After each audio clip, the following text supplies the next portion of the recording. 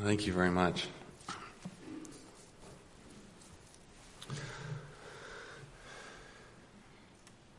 How many of you, I'm going to have you raise your hands here, all right?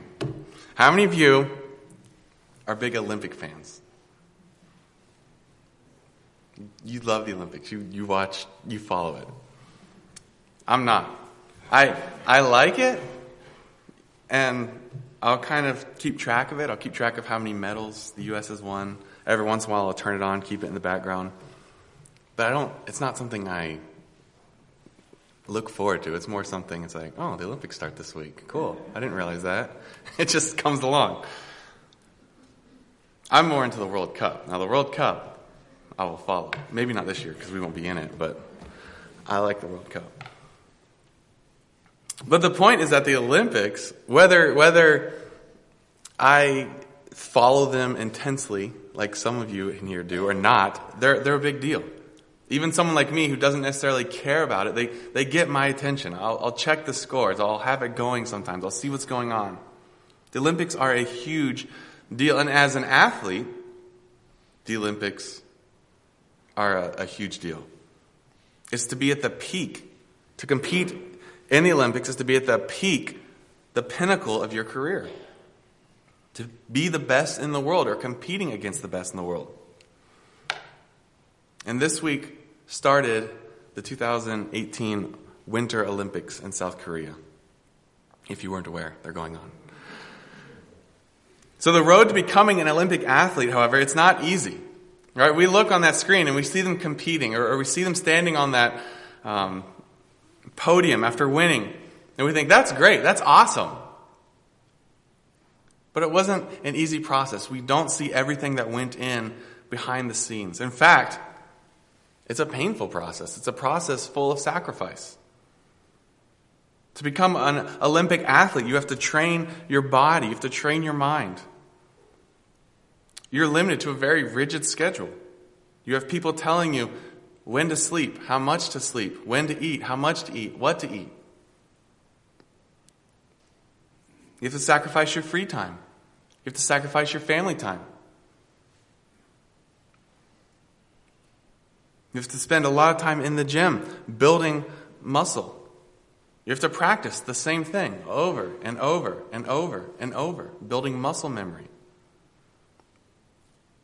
In fact, in order to help Olympic athletes train, there's even Olympic facilities training facilities around the United States where these athletes can go and they can be with their coach and they can live on site for an amount of time. And that way, every single minute of every day is planned.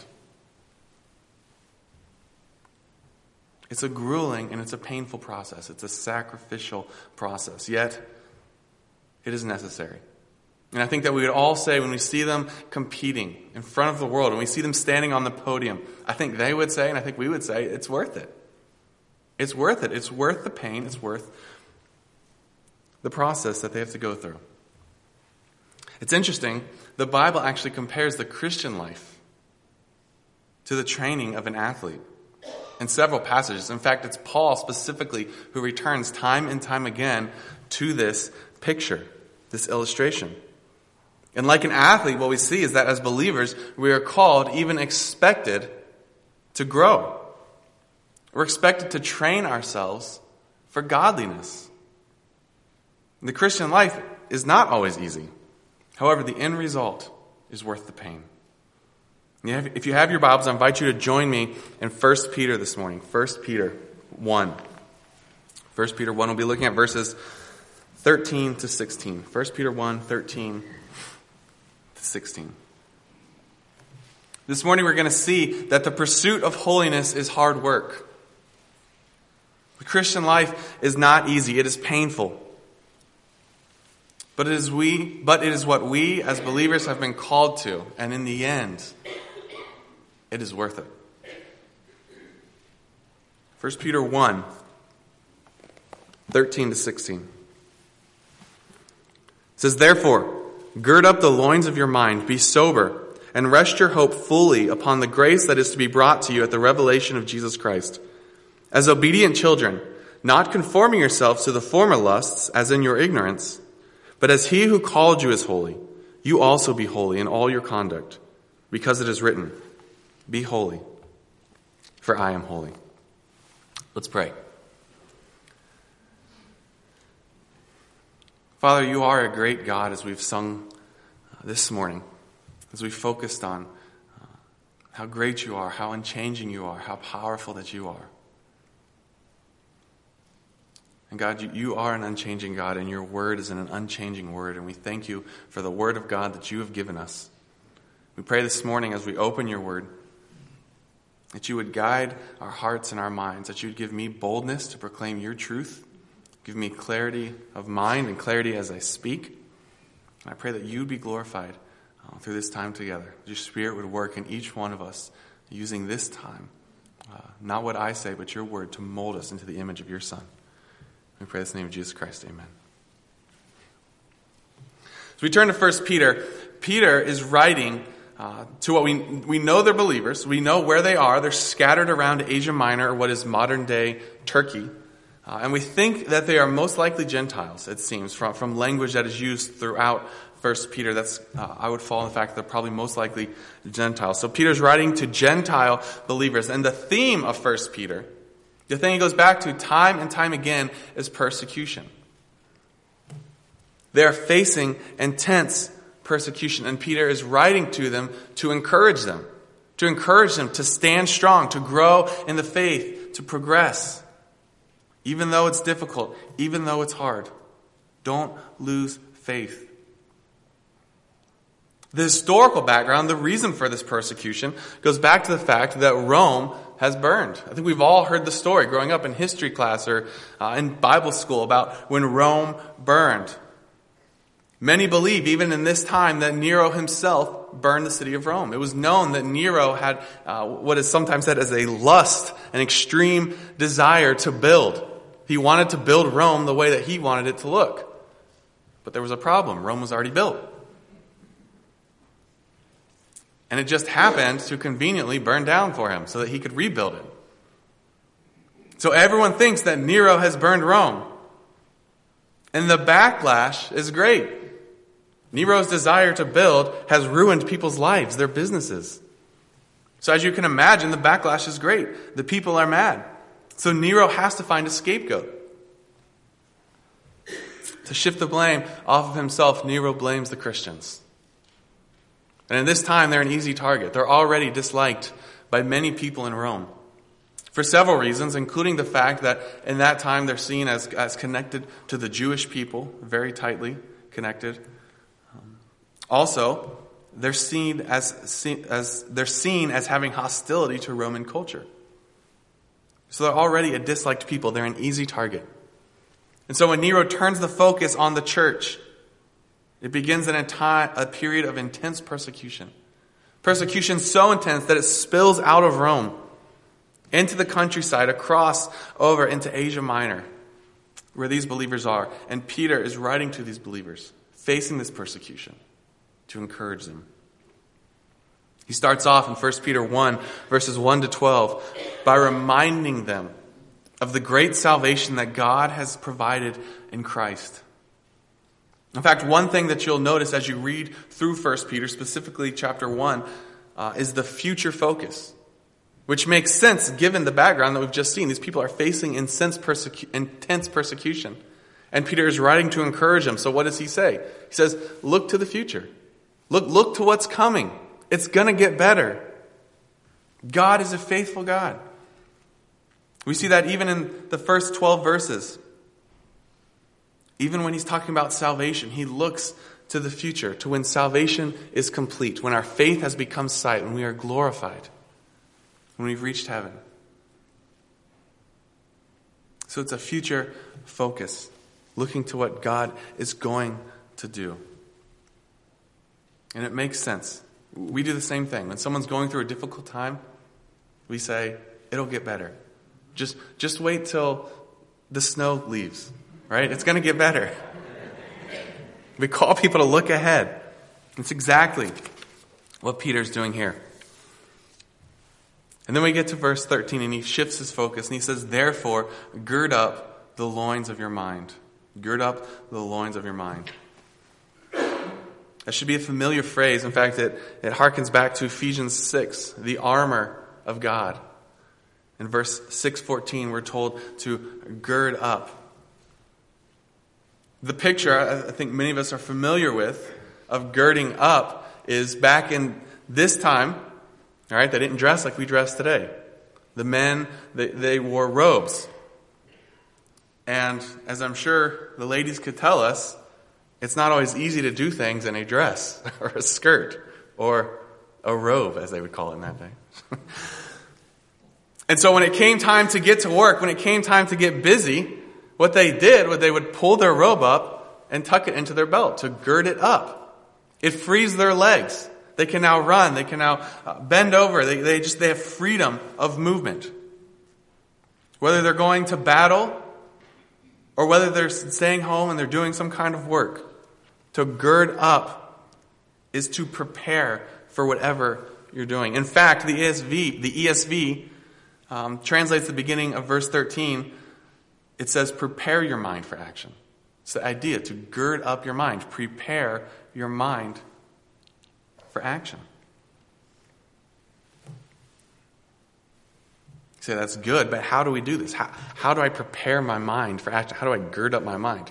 Right? It's one thing to say, hey, prepare for war or prepare for work, right? All I got to do is grab my sword and my shield or grab my hammer, put on my work boots. I'm good to go. I'm prepared. But how do I prepare my mind?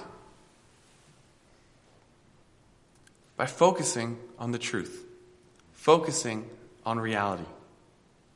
Be real. I think we all have known someone, whether it was in real life or seen them on a movie, a romantic, right? Someone who always looks to the ideal in life. They're not being real. They're not focusing on reality. Someone who's more in love with the idea of love than they are committed to an actual relationship. And it's difficult for people like that to have a real relationship. Because when things get difficult, when things get unideal, life's not easy. It's not the way they imagined, and it gets difficult for them. That's kind of the picture here. How do you prepare your minds for action? You focus on the truth. Be real. Our love for God, our obedience of God is not based on an emotional infatuation with God. Rather, our love and obedience of God must be based in a deep, intimate understanding and knowledge of who God is. We must be real with ourselves. We must go to the truth. Our minds are prepared because we know the truth. We're not in love with the idea of a God who loves us and cares for us. Rather, we know this God who loves us and who cares for us. And we run to him. We run to his word. Going back to our illustration of an athlete, if you spend any time around sports, one of the phrases you'll hear is get your mind in the game. The idea of that phrase, what they're trying to communicate is focus. Focus, right? You could have all the skill in the world, but if when you step on the court or the field and your mind isn't there, if you're thinking about something else, you're going to lose. Get your mind in the game. Focus on the reality of where you are, of what's going on. I'm taking classes over at Faith, and so I spend a lot of time driving back and forth, and I like to listen to sports radio. And this week, on one of the stations I was listening to, they were giving Jordan Spieth was giving an interview. And Jordan Spieth, for those of you who don't know him, he's a PGA player. He's a golfer. All right, so he plays professional golf. And they were just kind of messing around with him, and they were saying, "Hey, Jordan, do you ever just go out on the course and just play golf to relax? Do you ever just take it easy on the course with your friends, having a good time?" And Jordan said, I'm paraphrasing, obviously, but he said, basically, no. And he literally said, when I go on the course, the problem is that I can't unengage my mind. He's so trained himself that when he steps on a golf course, his mind is ready for action. It is immediately engaged. And he said, when I hit a shot, if it doesn't go where I want it to go, I immediately start working, well, what did I do wrong? What was wrong with the mechanics of my swing? Where did I go wrong? He tries to figure it out. He tries to fix it. He can't go out on a course and just play for fun. His mind automatically engages because he is focused on that. He has trained his mind for action. So prepare your minds for action. Gird up the loins of your mind. How do we do this? Peter gives us 2 pointers. He starts with be sober. Prepare your mind for action. How? By being sober. Have control. When we think of sobriety, the opposite we think of is drunk, being under the influence of something else. To be sober is to have control, to not be influenced. Be grounded in God's word so that you can face temptation and persecution with clarity. So that when temptation and persecutions come, you don't get drunk on possibilities. You don't get drunk on self-pity. What I mean by that is, how many times have you faced a difficult time in your life? I know I have several times. And when that difficult time comes, what's natural for us? What's easy? We start thinking of possibilities. Well, what if this happens? What if this doesn't happen? What if it goes this way?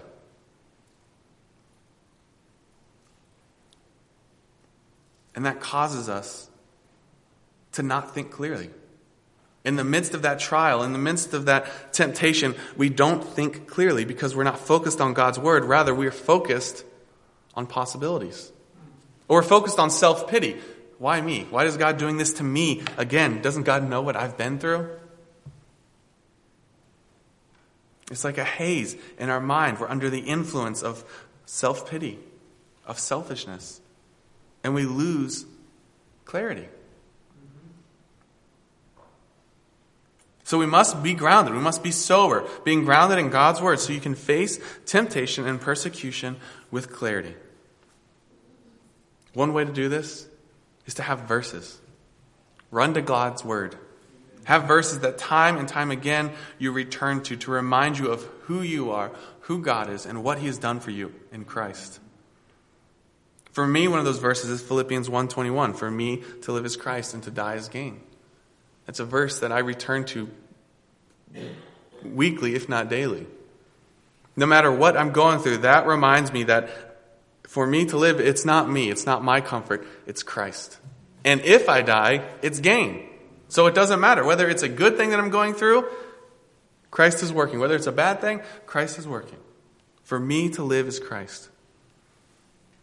Other verses would be Philippians 4:4-7, where we're told to rejoice, don't worry, pray. And there's a promise that the peace of God, which surpasses understanding, will be ours in Christ. The peace of God. 1 Peter 5:7, cast all your cares on him, for he cares for you. Romans 8, the entire chapter. Starting off with verse 1, there is therefore now no condemnation to those who are in Christ. To the very end, when we're promised eternal security in Christ, there is no one that can pluck them out of my hand. These are passages, these are verses that we can cling to. In times of temptation, in times of struggle, in times of persecution, we can run to these verses and we can remind ourselves of the truth of God's word. And these are verses that will keep us sober. They will keep our focus clearly on the Word of God, on the Son of God. So be sober. And secondly, in verse 13 at the end, he says, and rest your hope fully upon the grace that is to be brought to you at the revelation of Jesus Christ. Set your hope fully on future grace, on grace that is to come. Grace is a word that is actually used in every single chapter of 1 Peter. And often when we discuss grace, many times we define it as God's unmerited favor, which it is. It is God's unmerited favor. It's not earned. But grace also goes beyond that. It's God's unmerited favor at salvation before God, but it's also the strength to live each day. It's also divine power that equips us to live right. He gives us grace for each day, grace to fight temptation, grace to endure. And this grace is more sufficient. It is abundant than anything that we face.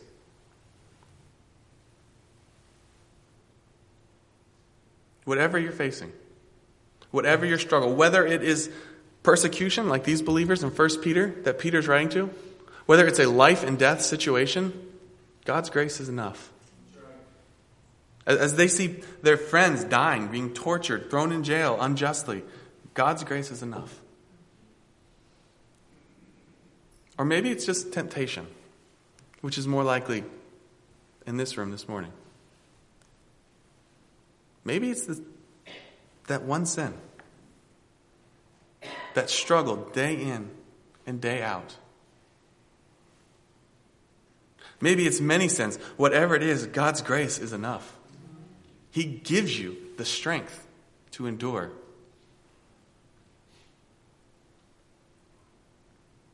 But it's not easy. It's never promised that it's easy. It's difficult. And it's painful. But the end result is worth it. Going back to our athlete, another phrase that you will often hear is no pain, no gain. All right, if you don't go through the pain of training, you'll never gain the glory of victory. It's painful, but you do it for the result. It is worth it in the end. And it is that goal, it's that desire that drives you, that sustains you to carry on. Look to the end. Look to promised future grace. So again here, Peter is calling them to take their eyes off the present struggle, off of the present persecution. Don't focus on the persecution of this short life. Rather, look to glory. Look to where God is calling us. Look to what God is doing and will do.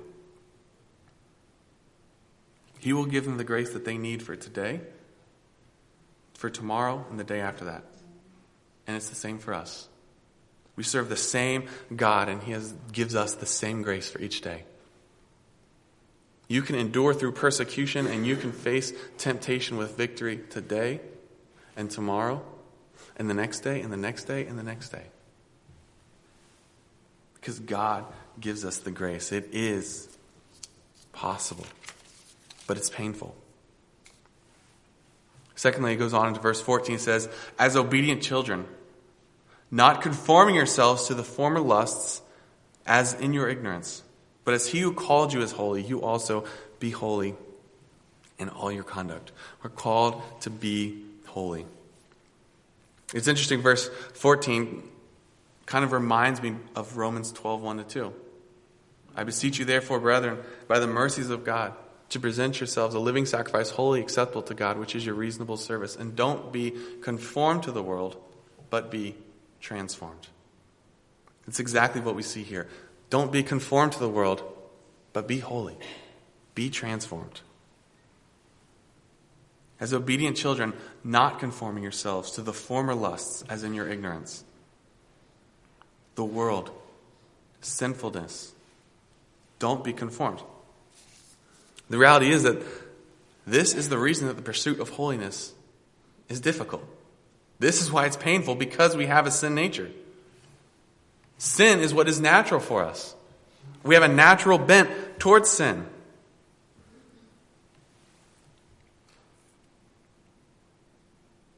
So it's difficult, it's painful to be holy, to change. Our natural heart bent is toward the world.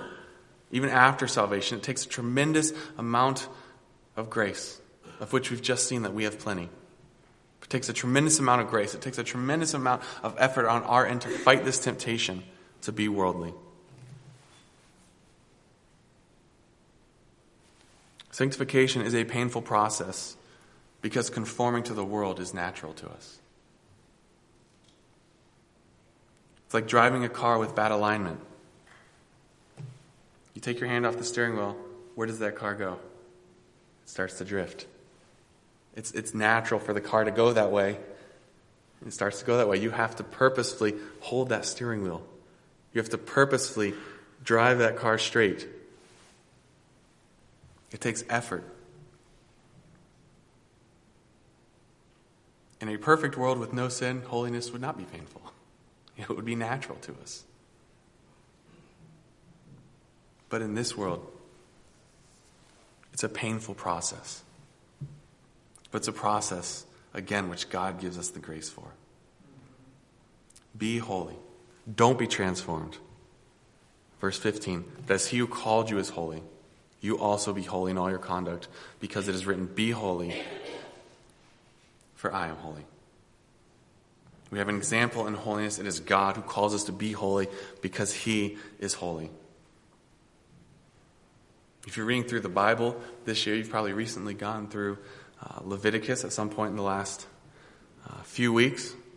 And this is a phrase that comes up time and time again. Be holy, for I am holy. As God is giving the Israelites their laws. Be holy, for I am holy.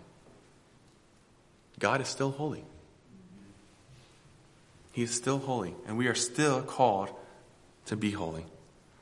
Despite the nagging and the pushback from our old nature, we must strive after holiness because our new nature demands it.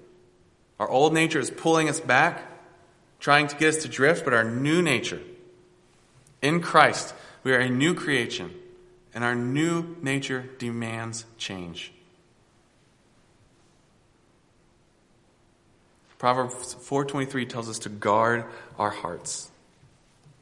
Whatever you fill your heart, whatever you fill your mind with, is what will come out in your life.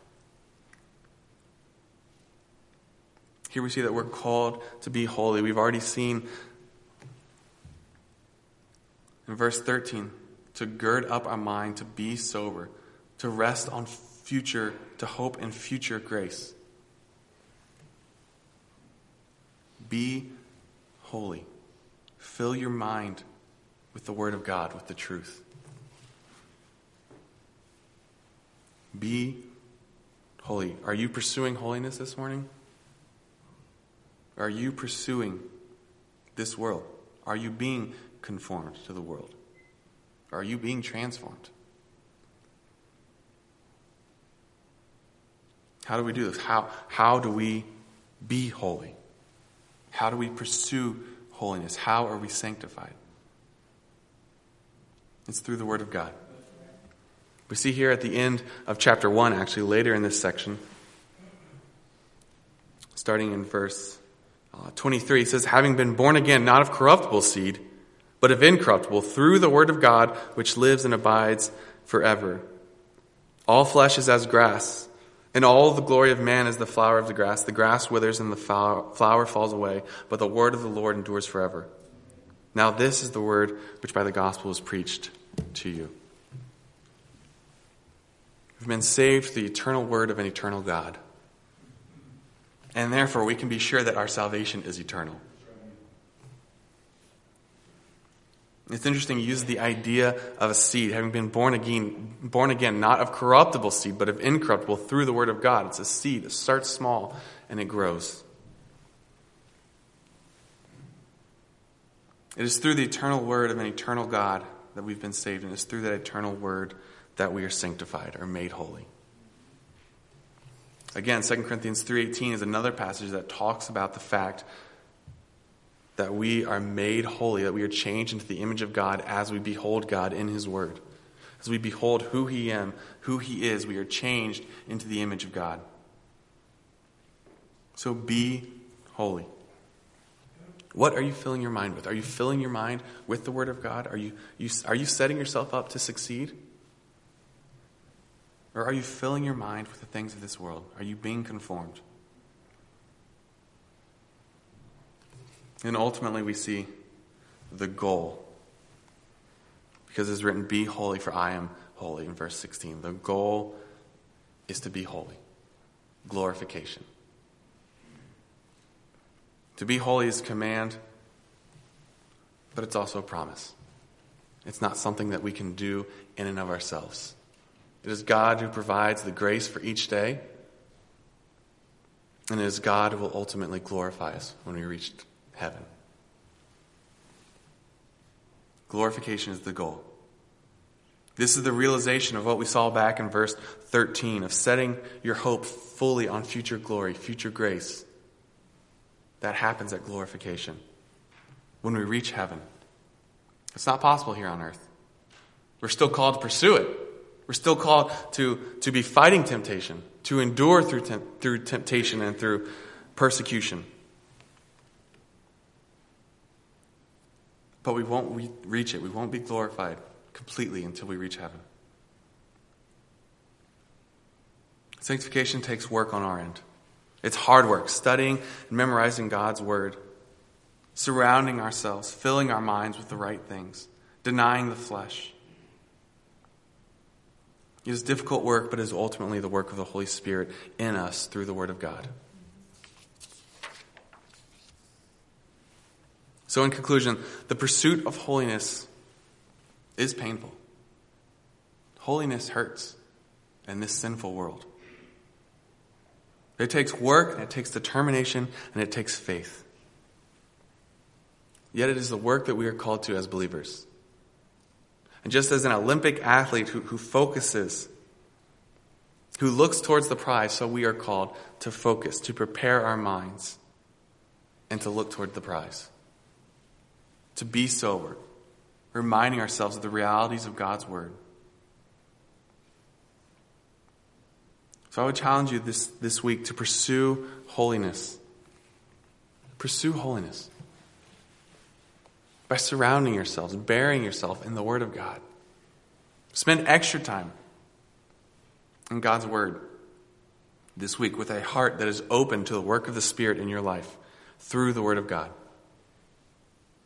And then glory and watch as God molds you, as God changes you into His image. If you want to grow, you have to get into God's Word. That's what it comes down to. If you want to be holy, you have to spend time with a holy God and His holy word. Let's pray.